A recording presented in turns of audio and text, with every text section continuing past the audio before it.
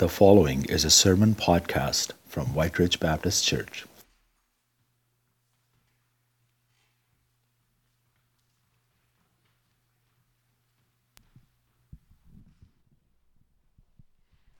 Good morning. Our scripture reading this morning is from the book of Romans, chapter 11, verses 1 through 12. And I'd invite you to stand if you're able for the reading of the scripture. I ask then, has God rejected his people? By no means, for I myself am an Israelite, a descendant of Abraham, a member of the tribe of Benjamin. God has not rejected his people whom he foreknew. Do you not know what the scripture says of Elijah, how he appeals to God against Israel? Lord, they have killed your prophets. They have demolished your altars, and I alone am left, and they seek my life. But what is God's reply to him? I have kept for myself 7,000 men who have not bowed the knee to Baal. So too, at the present time, there is a remnant chosen by grace. But if it is by grace, it is no longer on the basis of works. Otherwise, grace would no longer be grace. What then? Israel failed to obtain what it was seeking. The elect obtained it, but the rest were hardened. As it is written, God gave them a spirit of stupor, eyes that would not see, and ears that would not hear, down to this very day.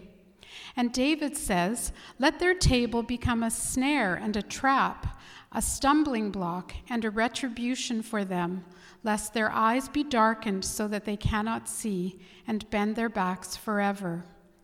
So I ask, did they stumble in order that they might fall? By no means.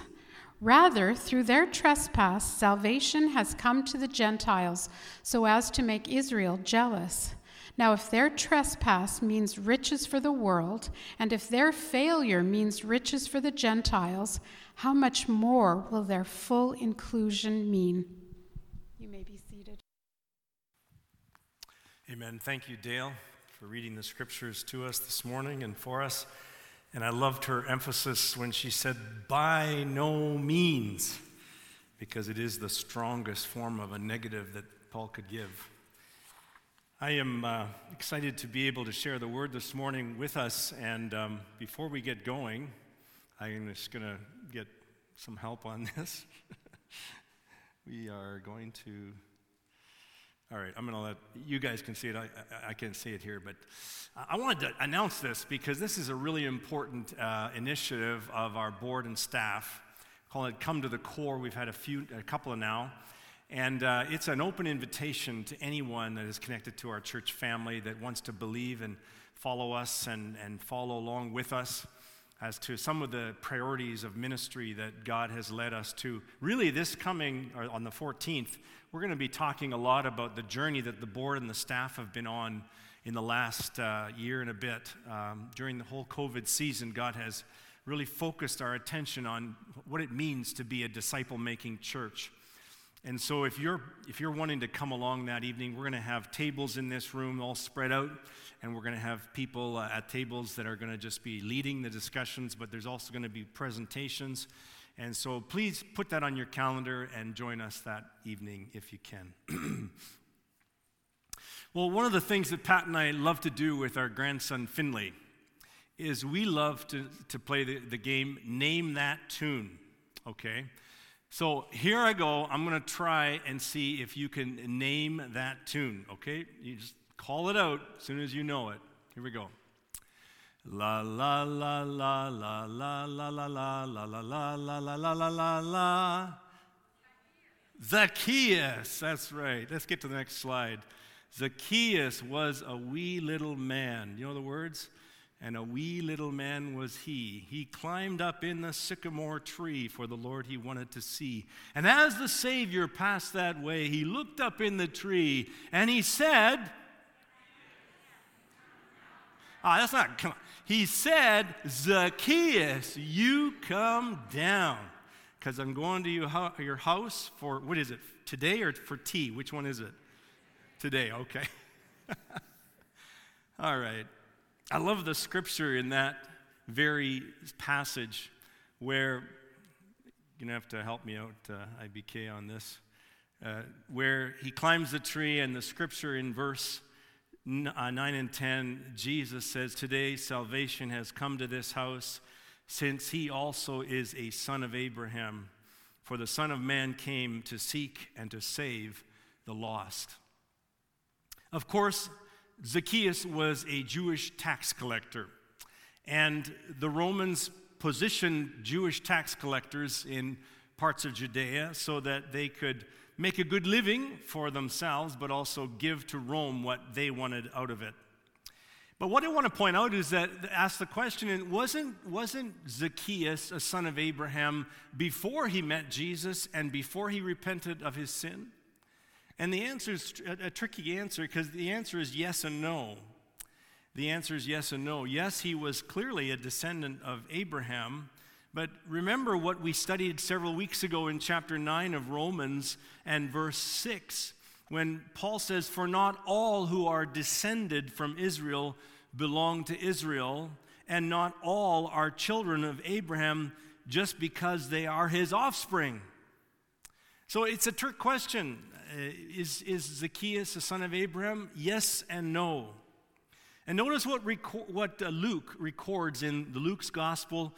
That story of Zacchaeus is in chapter 19 of Luke.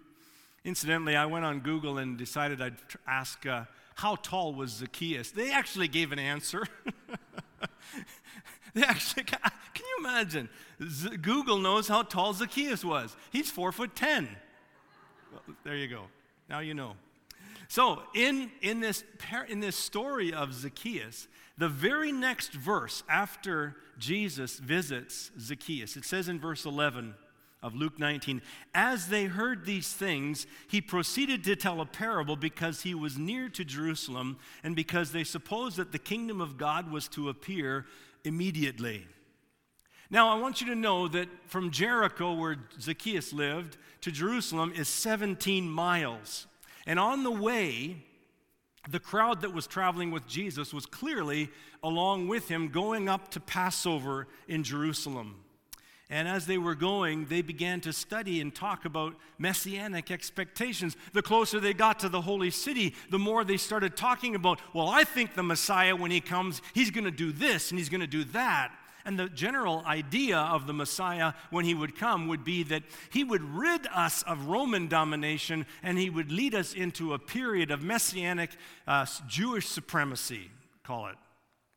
And so as they're going along after this visit with this tax collector, that Jesus now said salvation has come to his house, they're talking about what the Messiah will do.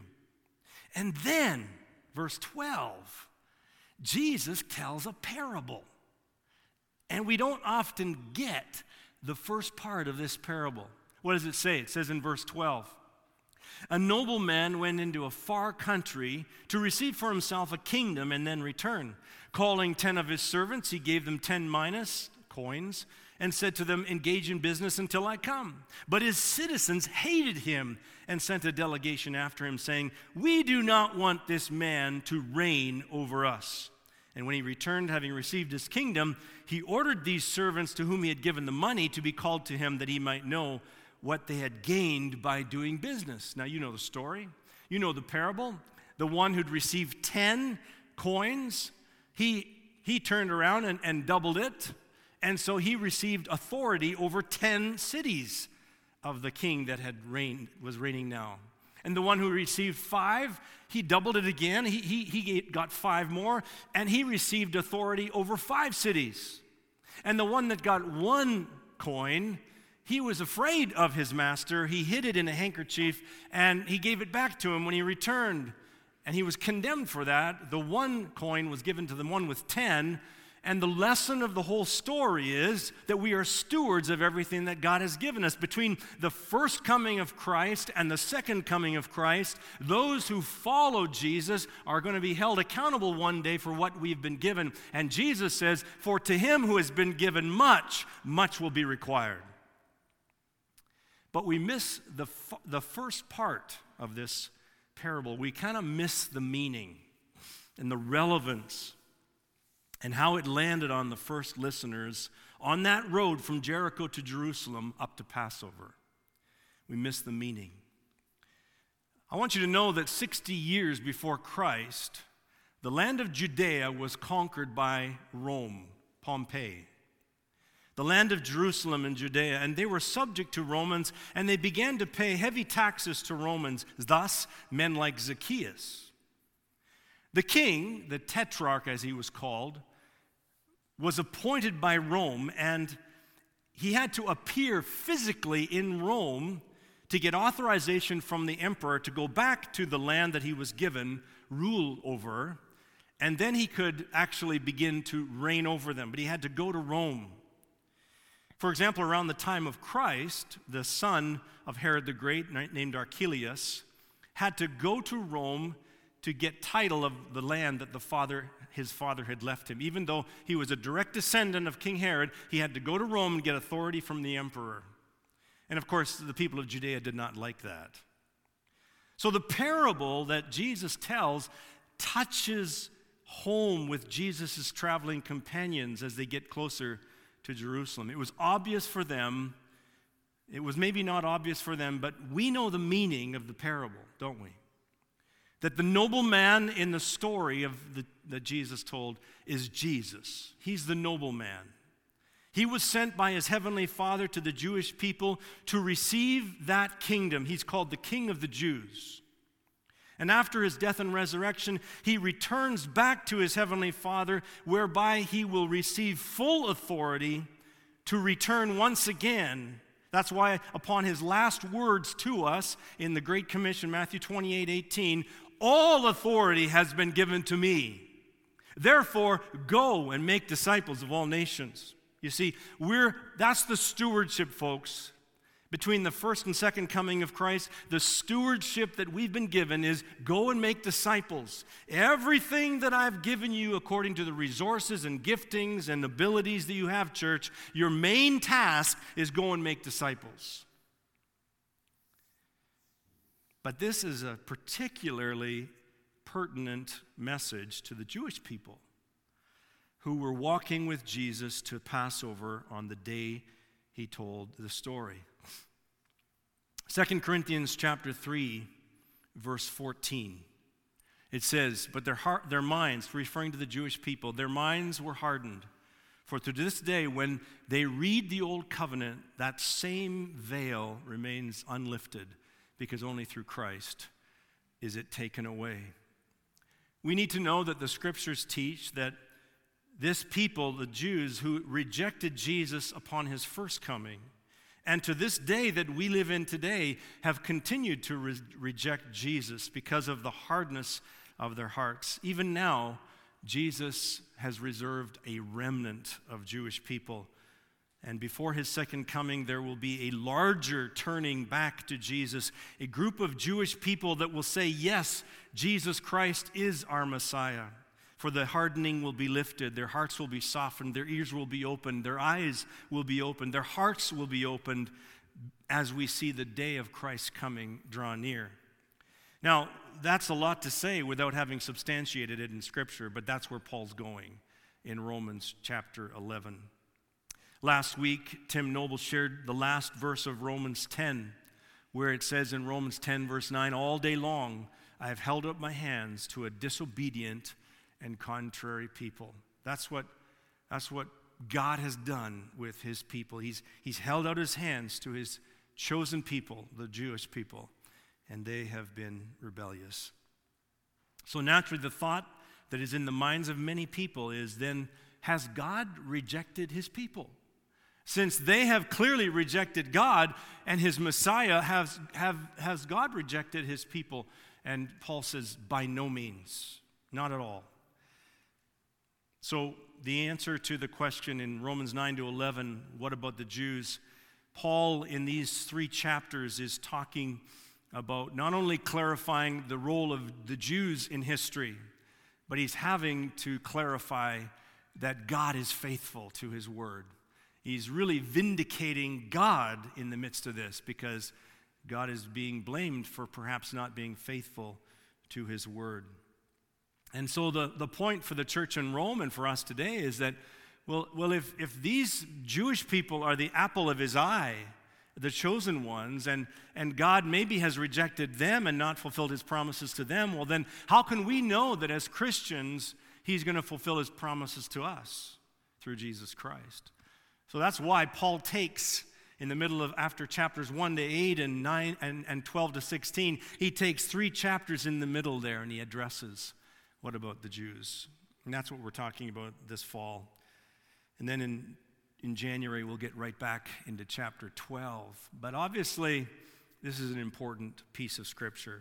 I'd like to share 3 primary thoughts about the verses this morning. And the first one is that God is faithful to not reject his people whom he foreknew. There's 3 reasons why Paul says God is faithful to not reject his people. And the first reason Paul gives is himself. He puts himself, he's exhibit A.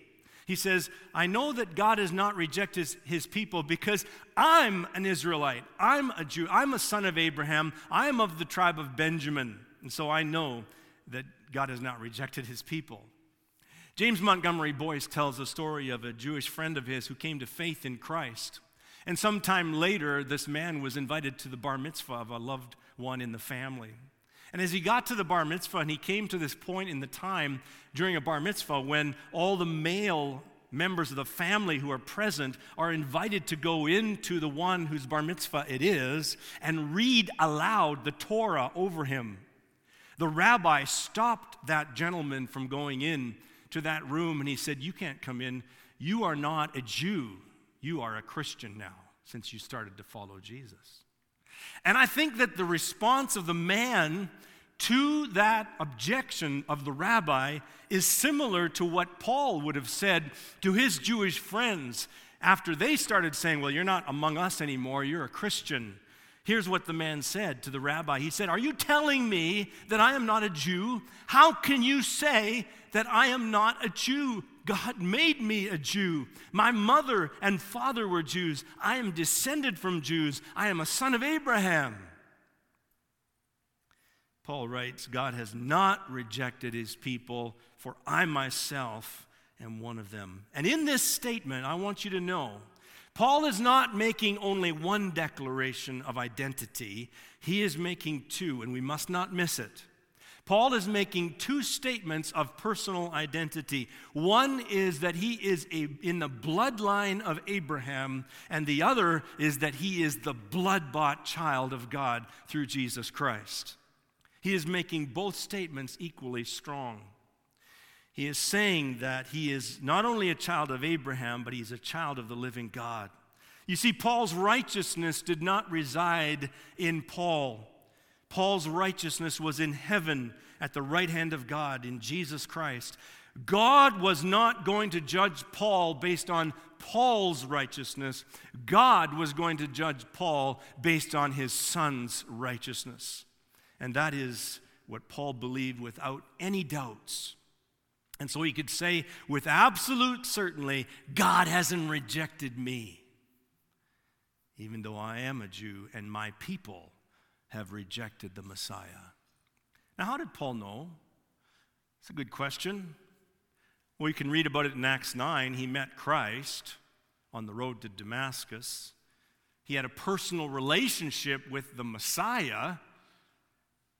He had God's Spirit living within him. He was living now a life that was being transformed by this gospel, by this Holy Spirit that lived within him.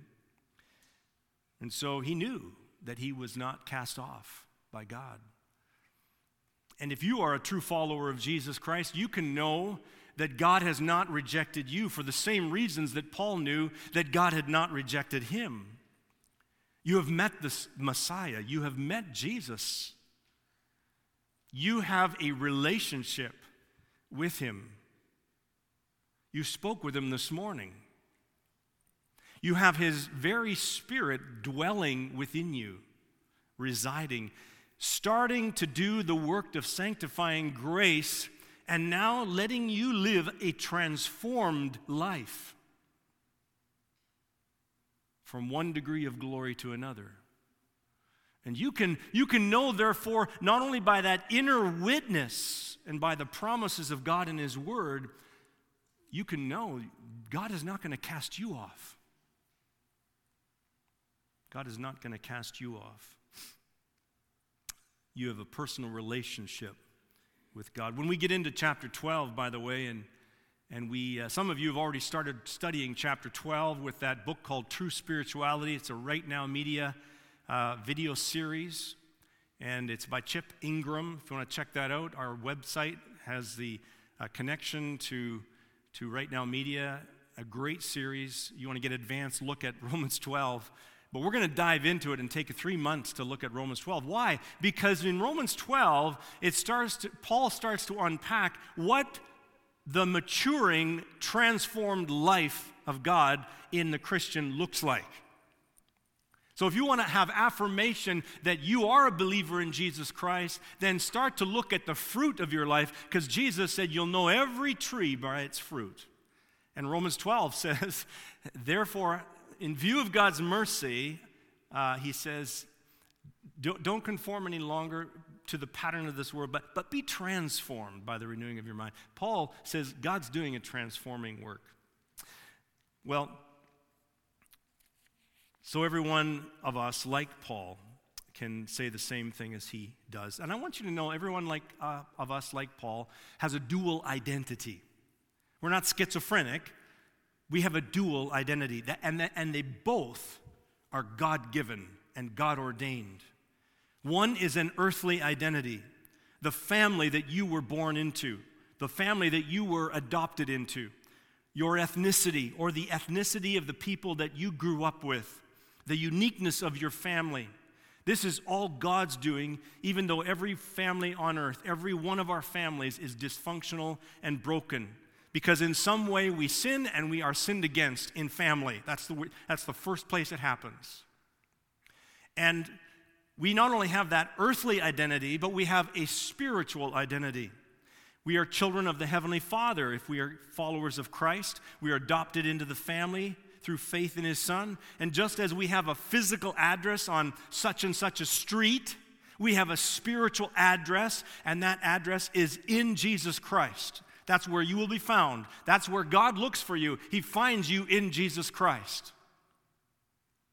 Just as I can take a piece of paper and put it in my Bible and say, I am now in Christ, this paper is in the Bible, everything that happens to this Bible, that happens to that paper.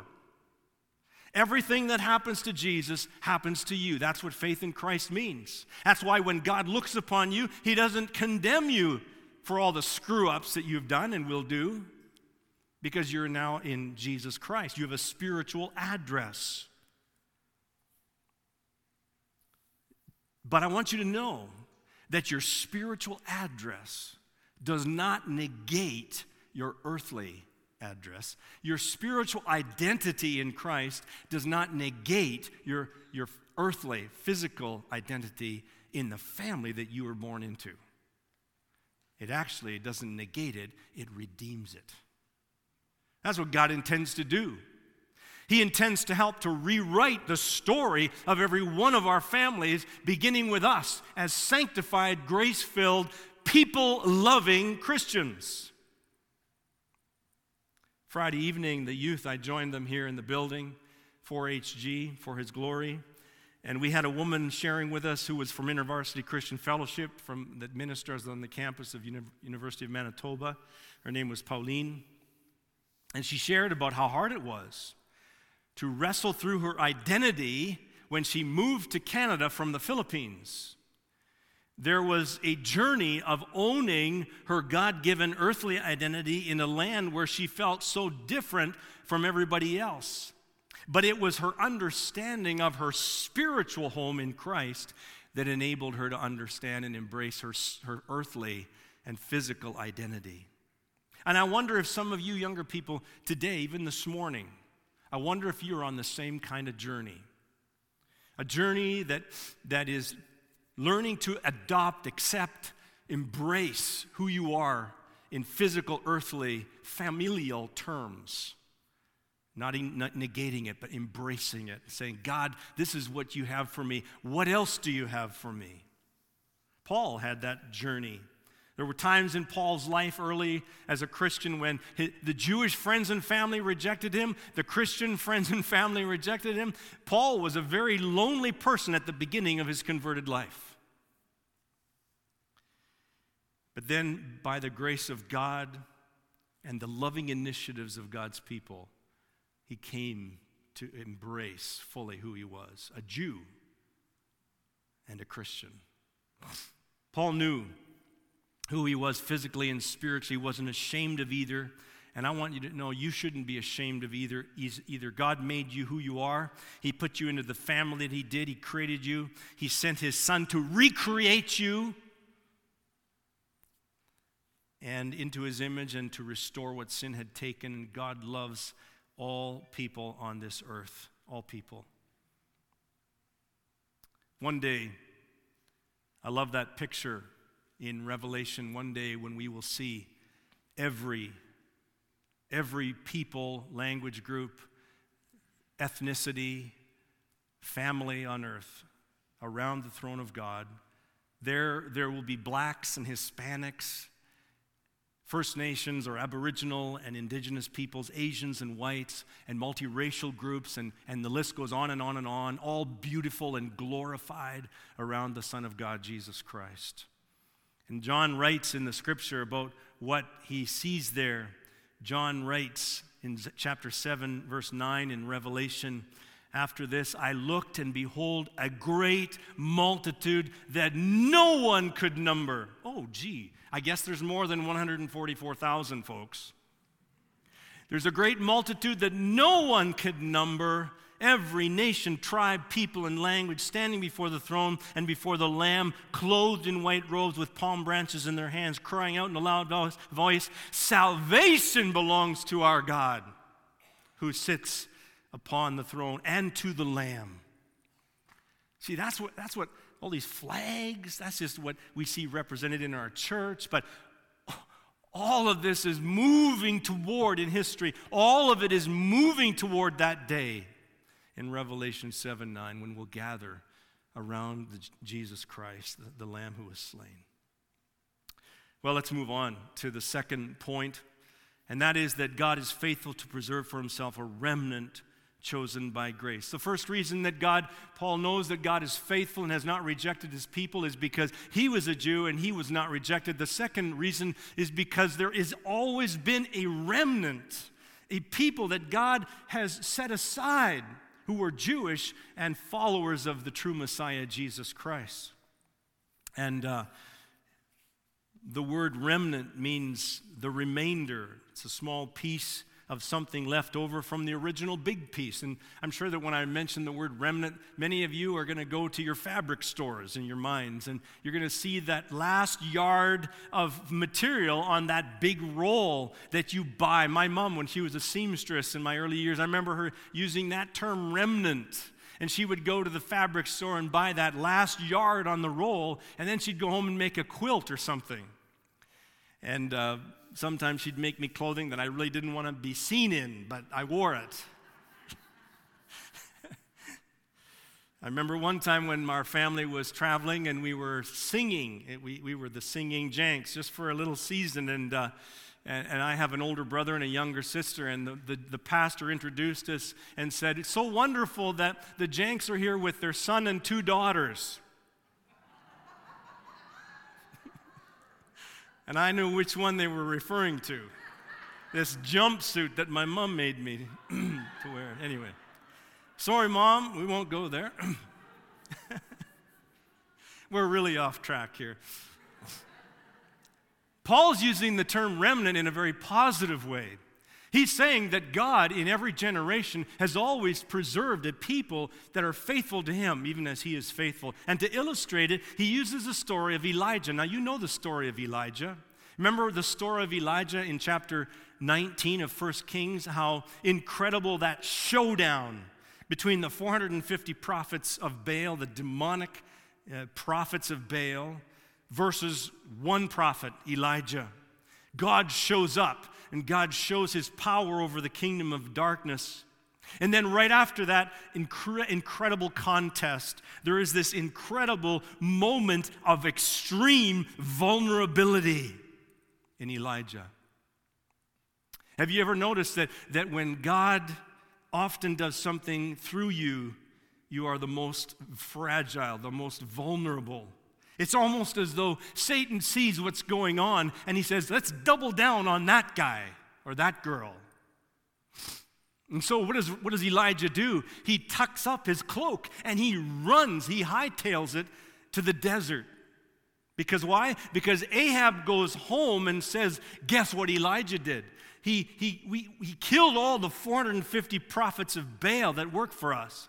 And his wicked, evil, sinister queen Jezebel, what does she do? She writes a letter. She writes a letter to Elijah, and she says, you're toast. We are going to hunt you down. He gets afraid and he hightails it. He ends up at Mount Horeb, which is Mount Sinai, where the 10 Commandments were received. He goes into a cave in Mount Horeb and hides there, trembling in fear. God ministers to him. God sends angels, food, and so on. And then finally, when he's had some rest, God says, now, let's talk about this, Elijah. What are you doing in a cave in Mount Horeb? And what does Elijah say? Elijah says, God, I've been very zealous for you. You know that. And God, all the people have forsaken you. You know that. And God, they've destroyed the altars that we've built to worship you, and they've killed all the prophets, and I'm the only one left, and now they're trying to kill me. And God responds by saying, okay, let's take this a piece at a time. He says, Jezebel, history. I'll take care of her. And he goes through the list, and then at the end of it all, what does he say? And this is what Paul is quoting in Romans chapter 11:4. God says to him, I have reserved 7,000 prophets who have not bowed the knee to Baal. You're not the only one. Elijah needed to know that God had preserved a remnant. Elijah needed to see it from God's view. And verse 5, Paul says this. Verse 5 says, and so at the present time, a remnant chosen by grace. But if it is by grace, it is on the basis, and if it is by no longer on the basis of works, otherwise grace would no longer be grace. You see, what was true in Elijah's day is true in Paul's day, and it's true in our day, that God has a whole bunch of people yet. Now, we might feel that the odds are 1 to 450. When you go to your work site, when you go to school, when you're walking out in the mall, when you look on the television or the internet, you're going to feel like it's 1 to 450 or 1 to 4,050. I don't know, but the point is, God says, I got all kinds of people. Some of them are already following me, and some of them are yet to become followers of my son, Jesus Christ. But I have a whole bunch of people. And that's why it's so important what Tim Noble was preaching last week in chapter 10 when he talked about the chain of causation. And the chain of causation in chapter 10, Paul talks about all who call upon the name of the Lord. Go to the next slide. Paul says, all who call upon the name of the Lord will be saved. But he says to them, but how can they call upon someone that they do not believe in? And how shall they believe unless they hear? And how shall they hear unless someone tells them? And how shall they be told unless some are sent? Do you see the chain of causation? How come it's not coming up? I'm not sure why. I had it on my PowerPoint anyway. This chain of causation.